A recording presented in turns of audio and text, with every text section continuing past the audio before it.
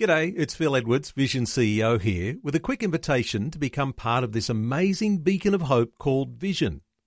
Together we can put our love into action to help people of all kinds build or rebuild their lives on the truth of God.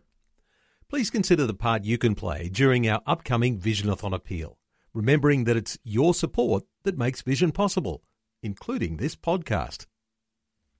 This podcast is made available by Vision Christian Media, thanks to the generosity of our supporters. Your donation today means great podcasts like this remain available to help people look to God daily. Please make your donation to Visionathon today at vision.org.au. Today with Jeff Vines. We are taking the gospel to the world. Pastor, apologist, and Bible teacher. Bringing people far from God near to God. We believe in one truth that will be delivered in love and compassion, connecting every one person to all that God has promised them. You make me wanna dance and sing with every single breath I breathe. I will bring this offering. You are my wonder, you with the wonder. Today with Jeff Vines. Hello, my name is Bill and welcome to Today with Jeff Vines. Well, we've kicked off an epic series, The Story.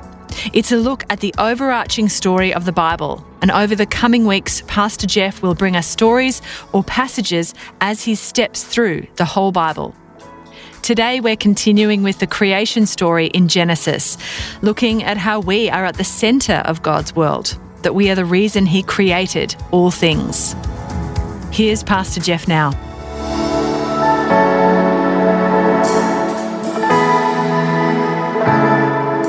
He says the same God that made the sun, the moon, the stars, the heavenly lights, that God, He's the same one that brings down blessings into your life every single day.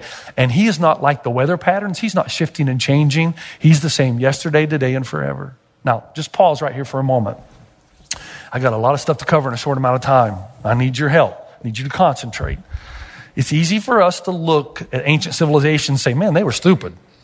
I mean, really?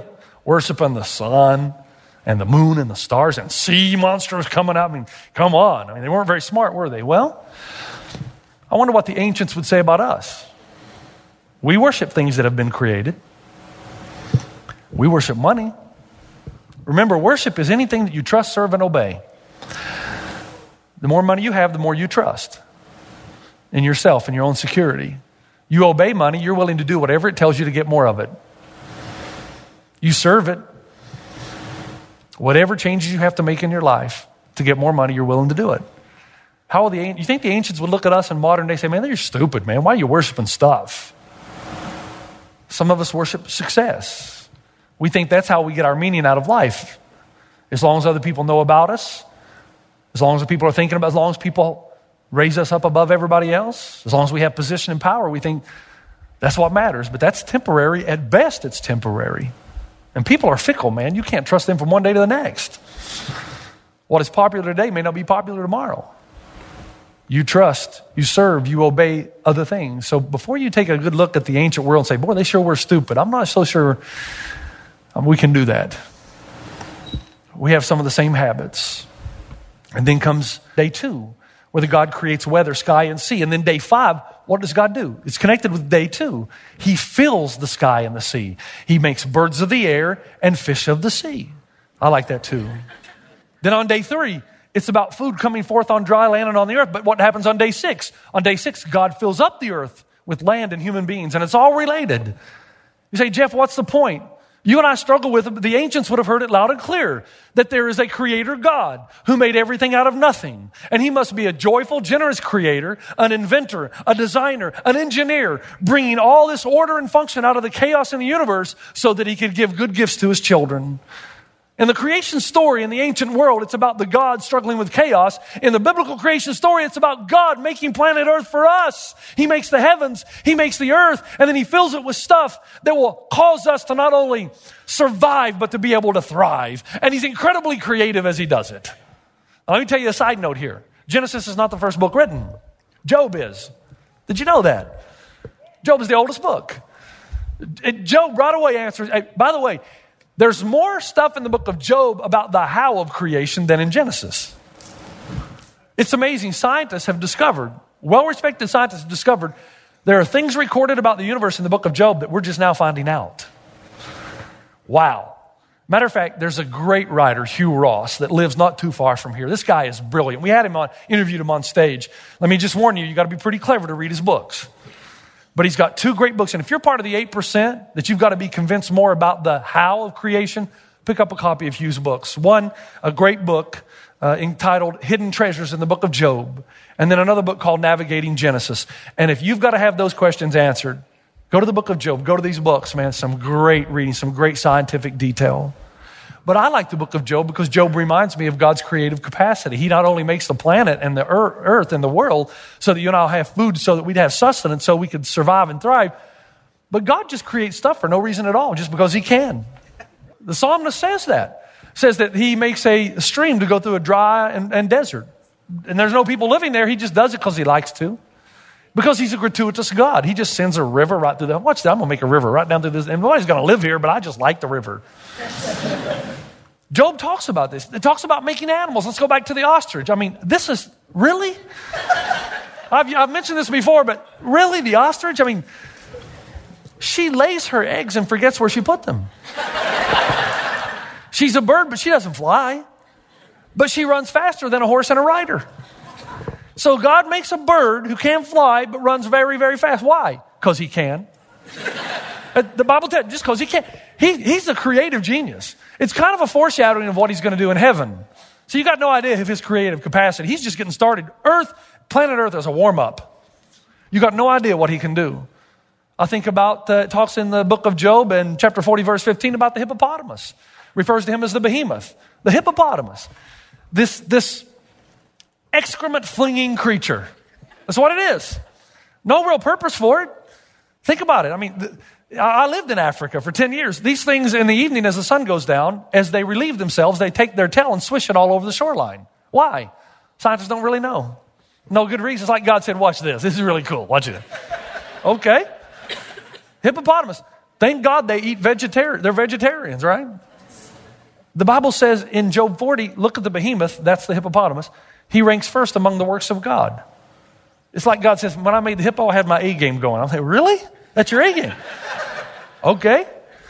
The whole point is that God is this gratuitous God that's uncontrollably generous, irrationally loving, and he's good for no reason at all other than just to be good. He's good because he just loves giving cool gifts. Now, bottom of page 2, third line from the bottom, the Bible says, and God saw that it was good. Now, you and I look at the word good and we think, hey, good as opposed to evil. No.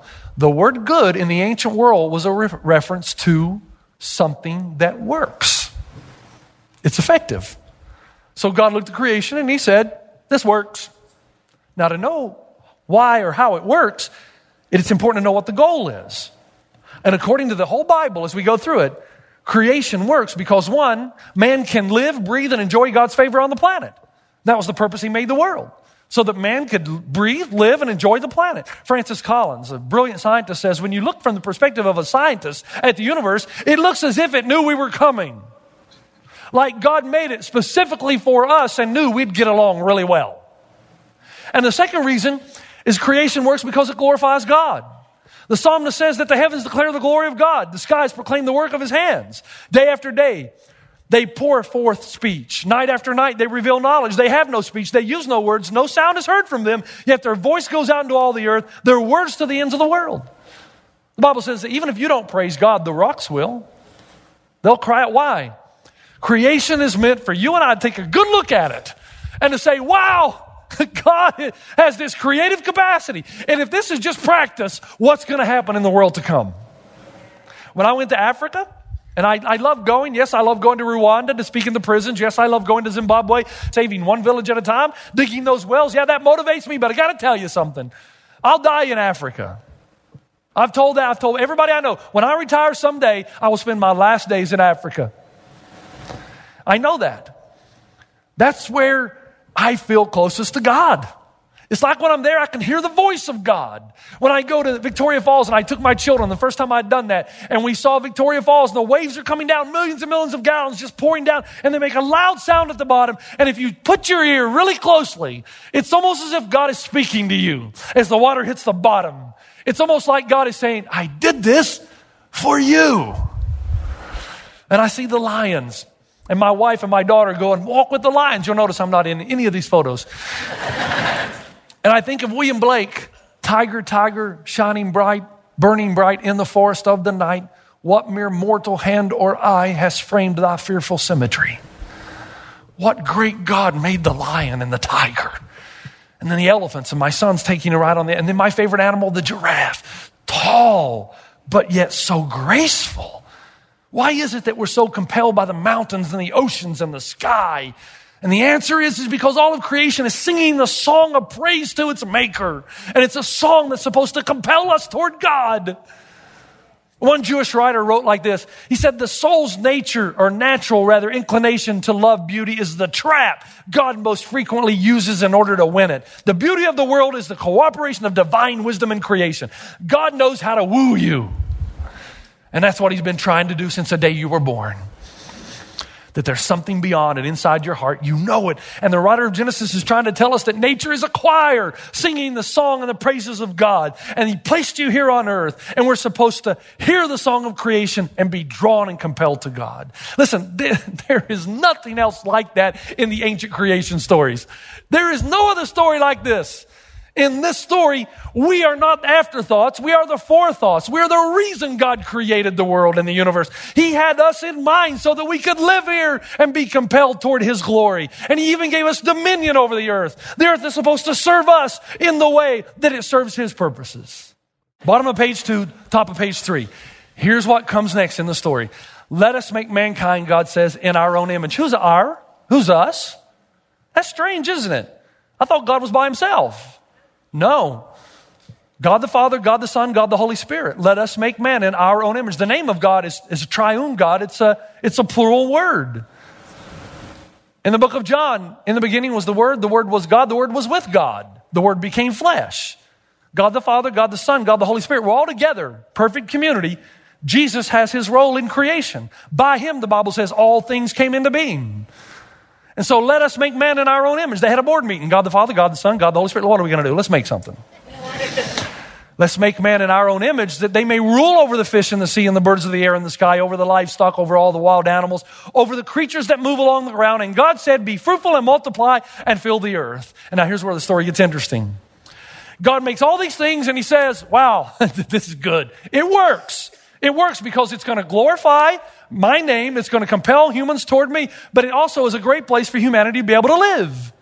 And he says, it's good. Did you see Bruce Almighty? It's good. It's good. It's good. It's good, right?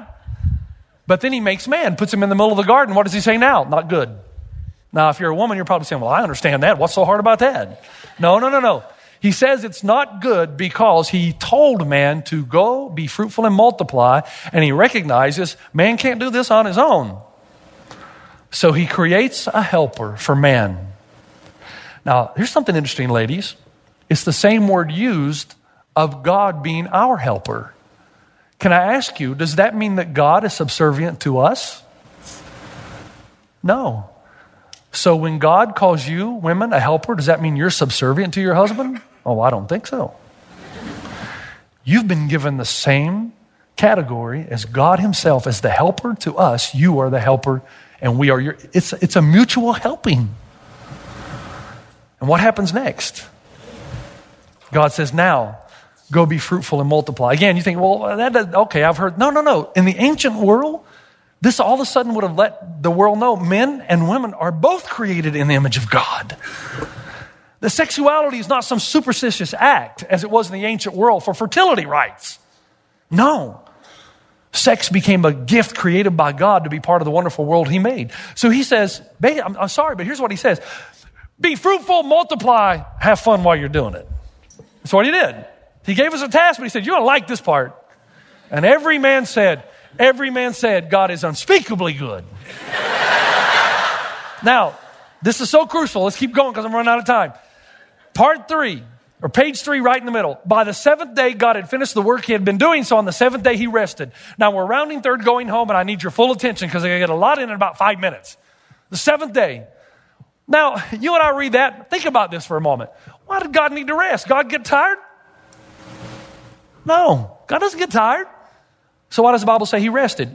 Because Genesis was written for us, but not to us. Ancient civilization would have understood this completely because a king builds a kingdom and he puts walls around it to fortify the city. And when the enemy is approaching, he doesn't wait till the enemy gets to the gates. No, he goes out. The king leads the army into battle. He goes out to deal with the chaos out there. And when he's dealt with the chaos out there, then he comes back in. And there's a parade, kind of like what we would call a parade. And there's a ceremony, and the king walks back through the gate with the army behind him. Then he takes his way up the steps, and he takes a place on his throne. And it's said in the ancient civilization, when the king sits on his throne, that he rests on his throne because the chaos has been pushed back, order has been restored, and the king is sovereign over his kingdom. When the Bible says God rested, doesn't mean he was tired and he stopped doing anything. It means that everything is working just exactly as it's supposed to work. Man has a place to live, and it's good. And creation is designed to compel men toward God, and that's good. It's effective. It's working. So God took a place on his throne and said, it is good. And everything was going so well. But in Genesis chapter 3, chaos made a comeback. Stay with me, got to hurry. First full paragraph at the top of page 4 in your story. And the Lord God commanded the man, you are free to eat from any tree in the garden, but you must not eat from the tree of knowledge of good and evil, for when you eat from it, you will surely die. Now, what did they do? They had all this stuff. And rather than worship and serve God, what did they do? They ate the tree. Now, does it bother anybody else that God put the tree in the garden in the first place? Anybody else? See, it would bother you. Because you're not in the ancient world. It would really just, you're thinking, man, what's up? It was going so well. Why even put the tree in the garden? And notice where he put it. In the middle. You got to pass by it every day. Every day. I mean, why not put it at the end of some canyon that you had to hike days and days to get to? But no, let's put it right in the middle where every day, oh man, there's that tree again. There's that tree. You know, why? See, for you and I, we struggle with that. We get all theological and philosophical. But the ancient world did not. No, they understood completely. This is what God does. He wants to answer the question of allegiance every day of your life. He wants to know, are you going to serve, worship, and obey me, or serve and worship something else? We've also talked about how God created for the purpose of love. The very essence of the nature of God is love. In order for love to exist, genuine, authentic love, there's got to be the option of not loving God. Love is not real if it's coerced and manipulated or forced. Love is only real when it's freely given. You can make a woman do a lot of things. You can't make her love her. You can't make her love you. That comes from inside. So God places the tree. All right, I want love. Let's see if you're going to love me. Are you going to pursue me? Or are you going to pursue your own purposes? The ancient world would have said, of course God put the tree in the middle. No problem there. Let's get this decision over once and for all. Who you going to obey? Who you going to serve? Who you going to trust? And if you're honest with yourself, even if you're a skeptic, you know the reason there is pain, suffering, and death in this world is not because of some chaotic monster out there. It's the chaotic monster in your heart. All of us. And now this is where the story gets good. Every day of your life, you pass by the tree. Every day you make a choice. Am I going to serve God or am I going to serve my own purpose? Every day you can decide, every single day. And there are times in your life when God's going to come to you and say, hey, I notice you're sitting on my throne again. You can stay there if you want, but if you stay there, chaos will rule your life. Your choice. Or you can let me take my rightful place on the throne of your life, and if you do, I'll push back the chaos monsters. And you'll have this incredible peace in your life. I'm not telling you everything will be perfect and fine, but in your heart, I'll be on the throne. And when I'm on the throne in your heart, you'll have a peace that passes understanding. It all happens. It all starts. And this is the purpose of Genesis. Why? It all starts at the foot of one tree. Chaos begins. And everybody's going to deal with their chaos in their lives one of two ways. You're either going to try to get more stuff and distract yourself. I'm going to go get a bunch of money, and I'm going to do these projects, and I'm going to distract myself from the chaos that's in my life. And I'm going to tell myself that I don't need God. And even though you would never admit that, that's what you're doing. If I can have all this stuff, I don't need God. You'll even get God involved in to help you get your stuff. But that's still your God. He's not on the throne of your heart. All that starts, and then bitterness comes in, anger, jealousy, envy, everything just comes in. The chaos comes in, starts to flood us. And the first story, the first part of it, tries to tell you this. It all started at the foot of one tree. But then the king, going to leave his palace. He's going to come down. And rather than waiting for it to get there, he's going to come down and meet it head on. And he's going to go out to confront the chaos, the only chaos that can ultimately destroy you, sin and death. And what started at one tree, he's going to defeat in another tree. And he's going to die for the sins of the world. He's going to humble himself. And he's going to push back the chaos of sin in your life. And he's going to look at you and he's going to say, behold, you are good. Not that you're good pragmatically, but your sins have been forgiven because of the cross. I see you as good, you and I. There's no longer a gap between us. We can have fellowship one with another. I can be involved in your life because I've defeated sin. And they're going to kill this king. He's going to die, but he's going to bring a big surprise. He's going to come back again. And when he comes back, he's going to defeat death once and for all, so that all who call on his name will live with him. And then he will march back up and he will take his place on the rightful throne. And he will spend your entire life asking you, are you going to let him sit on the throne of your heart so that when his kingdom becomes a reality, that he will be your God and you will be his people? And every day of your life, you have to make the decision as you walk by the option. Serve God, serve my own self-aggrandizement. Serve God, serve my own purposes. And every day you get to choose, and one day the choice will be finished. And for those who have chosen for the king to sit on the throne of their hearts, he will make his kingdom a reality and will be a return to the Garden of Eden, a return to what life was supposed to be like when creation and his handiwork compels us every day to him, so that we will stand and praise every day of the rest of our lives to eternity.